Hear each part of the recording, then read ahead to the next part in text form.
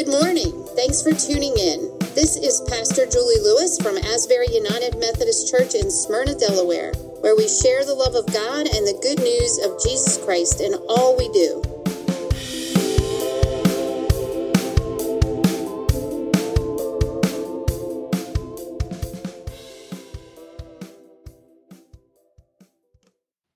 Good morning. It's Pastor Julie, and it's Pentecost Sunday, the birthday of the church, when Jesus sends the Spirit upon all of his disciples on that day of Pentecost, 50 days after the resurrection, 10 days after the ascension.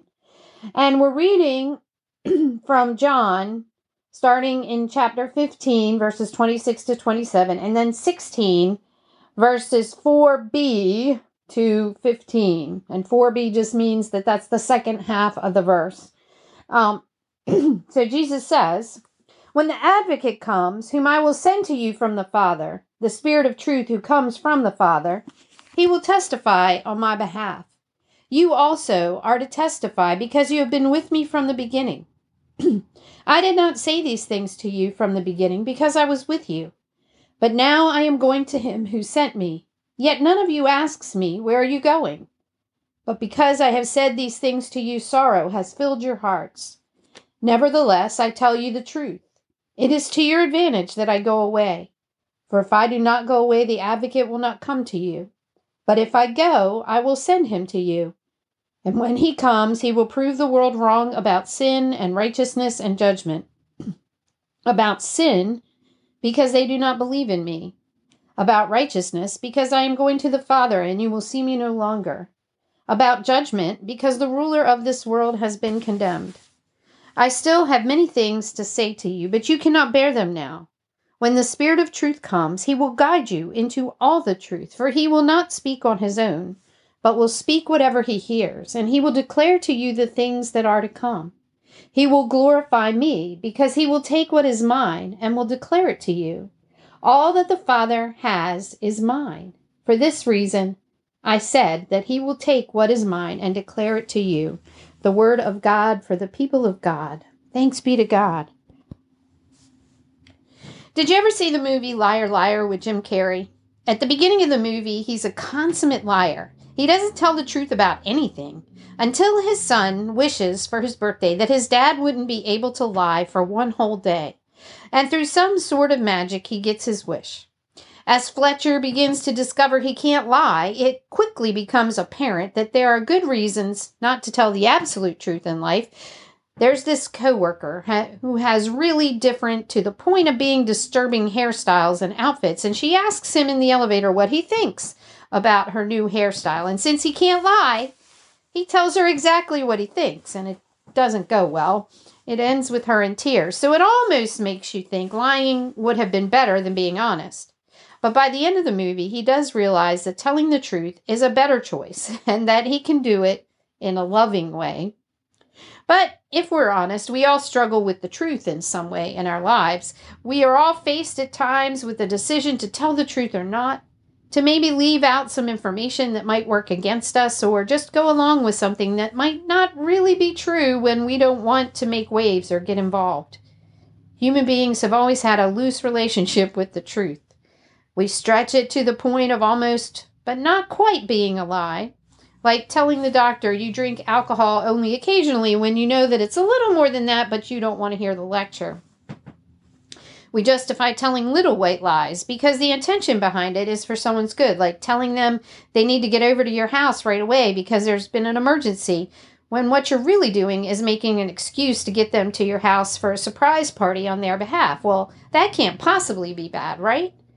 Or we just don't want to deal with the consequences of our actions, so we just plain out and out lie. "No, sir, officer, there are no drugs in my car." "No, honey, I was at work all night. I don't know why someone told you they saw my car at my assistant's house. I don't even know where they live." "No, ma'am, Miss IRS agent, I did not get any wages other than what I reported on my tax return." Yes, our relationship with the truth can be a bit tenuous from time to time. It's who we are as human beings. It's part of our sinful nature. our legacy given to us from Adam and Eve so long ago. But we can't just dump the blame on them and say, Oh well. Then there are the times that we can't seem to figure out exactly what the truth is. Like now during this pandemic. No matter what you might believe about the masks and or vaccines, there's so much conflicting information out there that to dig through it all and really know for certain that we have the absolute truth is what I'd call impossible. No matter what you believe about racial justice in our country right now, there is so much manipulation of what and how information is reported that we can't be sure enough of what actually happened to even make an informed decision about the truth in any situation. So we end up, or at least I do anyway, kind of like Pilate when he's talking to Jesus and asks him, what is truth? That's the real question, right? What is truth? Jesus calls the Holy Spirit in today's passage the Spirit of truth. What does that mean? And how will we know it when we see it? Is it only about telling the truth, like in court? I promise to tell the truth, the whole truth, and nothing but the truth, so help me God?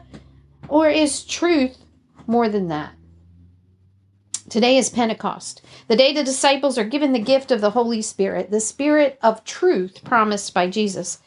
What is the truth Christ is speaking about, and how will the Spirit lead us into that truth as Jesus has promised? What will that matter to us here and now, long after this amazing, extraordinary day we celebrate known as Pentecost? In the Gospel of John, truth is an ongoing theme as Jesus makes his way to Jerusalem and to the cross. In the first chapter, the writer of John doesn't tell the story of Christ's birth. Instead, he writes about who he is and what it meant that he came. In the beginning was the Word, and the Word was with God. He was in the beginning with God. And then in one of our most beloved passages, and the Word became flesh and lived among us, and we have seen his glory, the glory of a Father's only Son, full of grace and truth. In John 1:17, we read, the law indeed was given through Moses. Grace and truth came through Jesus Christ. While talking to the woman at the well, Jesus tells her that true worshipers will worship in spirit and truth. God is spirit, and those who worship him must worship in spirit and truth. And in another familiar passage in John 14, we receive a better insight to what Jesus means by truth. When he says, do not let your hearts be troubled. Believe in God, believe also in me. In my Father's house there are many dwelling places. If it were not so, would I have told you that I go to prepare a place for you? And if I go and prepare a place for you, I will come again and will take you to myself, so that where I am, you may be also. And you know the way to the place where I am going. Then Thomas asked, Lord, we do not know where you are going. How can we know the way? To which Jesus replies, I am the way, the truth, and the life. No one comes to the Father except through me. If you know me, you will know my Father also. In this same farewell speech to the disciples, just before our passage today, Jesus tells them, if you love me, you will keep my commandments, and I will ask the Father, and he will give you another advocate to be with you forever. This is the Spirit of truth, whom the world cannot receive because it neither sees him nor knows him. You know him because he abides in you, and he will be in you. In our passage today, we hear once again that he will ask the Father to send the Spirit of truth, and that this Spirit will guide them into all truth. But we still need a clearer picture of what Jesus means by the truth. Until, as he continues in his farewell speech in chapter 17, he says as he prays to God, I have made your name known to those whom you gave me from the world. They were yours and you gave them to me, and they have kept your word. Now they know that everything you have given me is from you. For the words that you gave to me, I have given to them, and they have received them and know in truth that I came from you, and they believed that you have sent me. So the dictionary definition of truth is 1, the true or actual state of a matter, 2, a verified or indisputable fact, proposition, or principle, or 3, actuality, or actual existence. There are others, but those are the most relevant definitions to our quest for truth this morning. Truth for Jesus is the knowledge and understanding of who Jesus is, that he is the Christ sent by God for the salvation of the world, that he is the Word of God made flesh. And if you dig into the origin of the word truth, you'll find it comes from the Old English word meaning faith.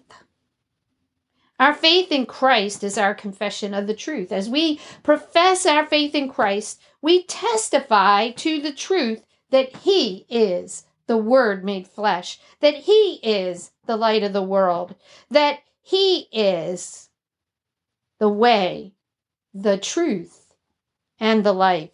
He says in John 8, if you continue in my word, you are truly my disciples, and you will know the truth, and the truth will set you free.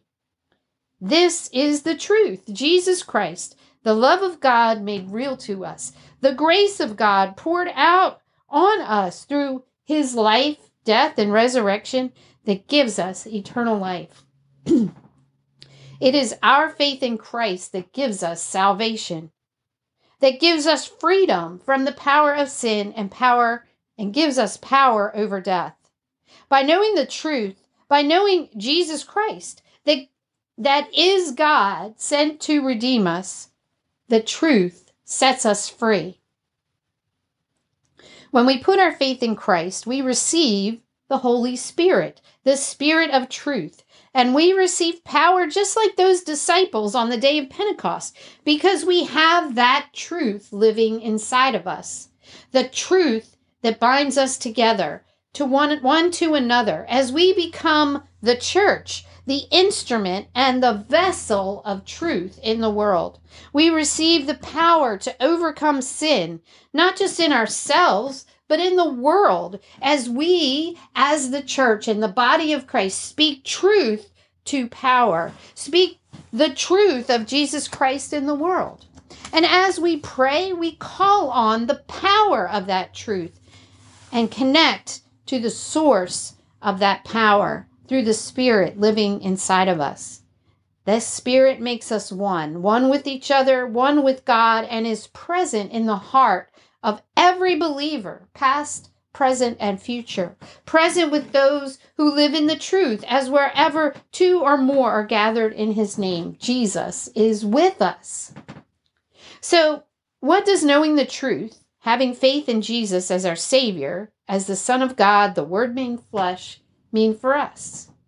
Well, first, knowing the truth sets us free. We are free from the power of sin, so we can overcome those temptations in our lives. We can live in the world, but not be of the world. We have the power and strength to live the way Jesus calls us to live, instead of living the way the world tells us every moment of our lives to live. As the Spirit guides us into all truth, the Spirit is molding us, shaping us to reflect Jesus in all we do. Jesus said, if you continue in my word, if you have love for one another, if you love me, you will keep my commandments. A life of truth is a life lived in his word, a life lived in love. Love for God, love for one another, neighbors and enemies, for our brothers and sisters, for the poor and needy, for those who are oppressed and in need of justice. Micah 6:8 reminds us what that truth is leading us to do.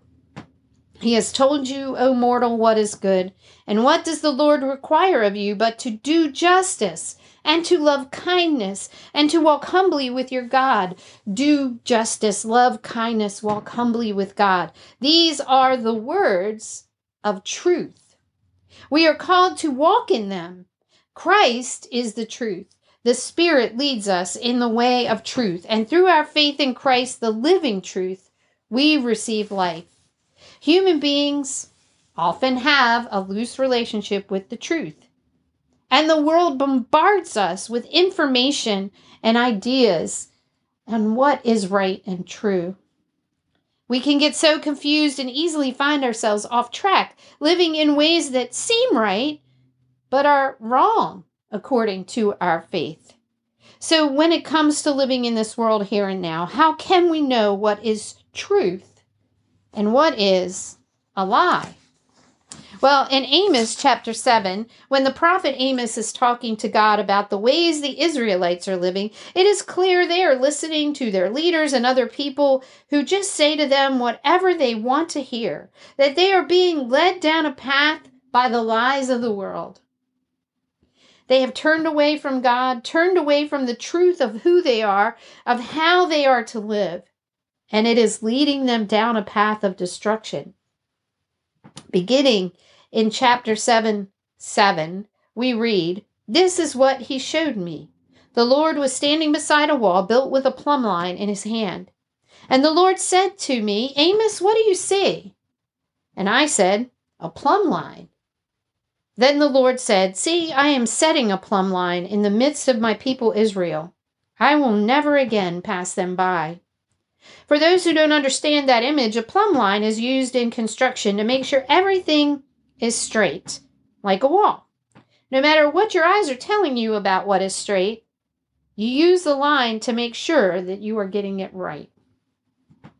As children of God, people who follow Jesus Christ, we have been given a plumb line, something we use to measure everything against to see if it is indeed the truth, if it is right according to our faith. Jesus is that plumb line, and the Holy Spirit given to us at our baptism is the one who holds that plumb line in our hearts.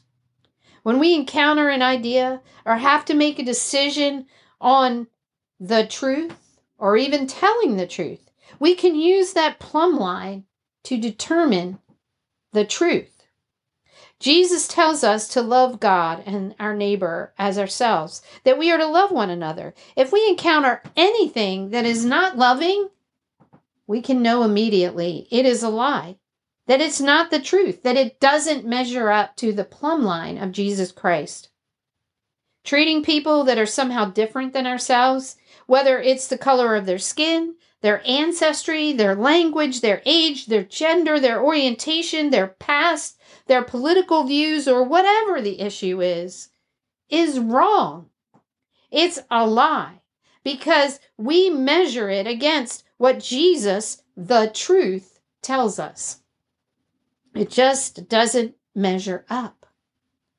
Jesus tells us to care for the widows and orphans, those in need. So turning a blind eye or making excuses to keep everything for yourself and not look to the needs of those around us is a lie. It's wrong. The Spirit living in us convicts us of the truth if we let it, if we listen to the truth. On this day, as we celebrate the Spirit of truth, take the time to let that Spirit speak truth in your soul. Measure whatever you hear in the news, whatever you hear your friends or those around you say is the best way to live against the plumb line God has given us all. If it doesn't measure up with the words of Christ, then it is a lie. What would happen in this world if, like the little boy's wish on his birthday in Liar, Liar, no one in the world could tell a lie for 24 whole hours? Now that would be a world I would want to see. And we can make it happen by speaking the truth of Jesus wherever we go and keeping that plumb line up and visible in our own lives. Speak the truth. Speak it in love, but live the life that Jesus has called you to live and speak out against the lies of the world. Let the truth be told and let it change the world. Amen.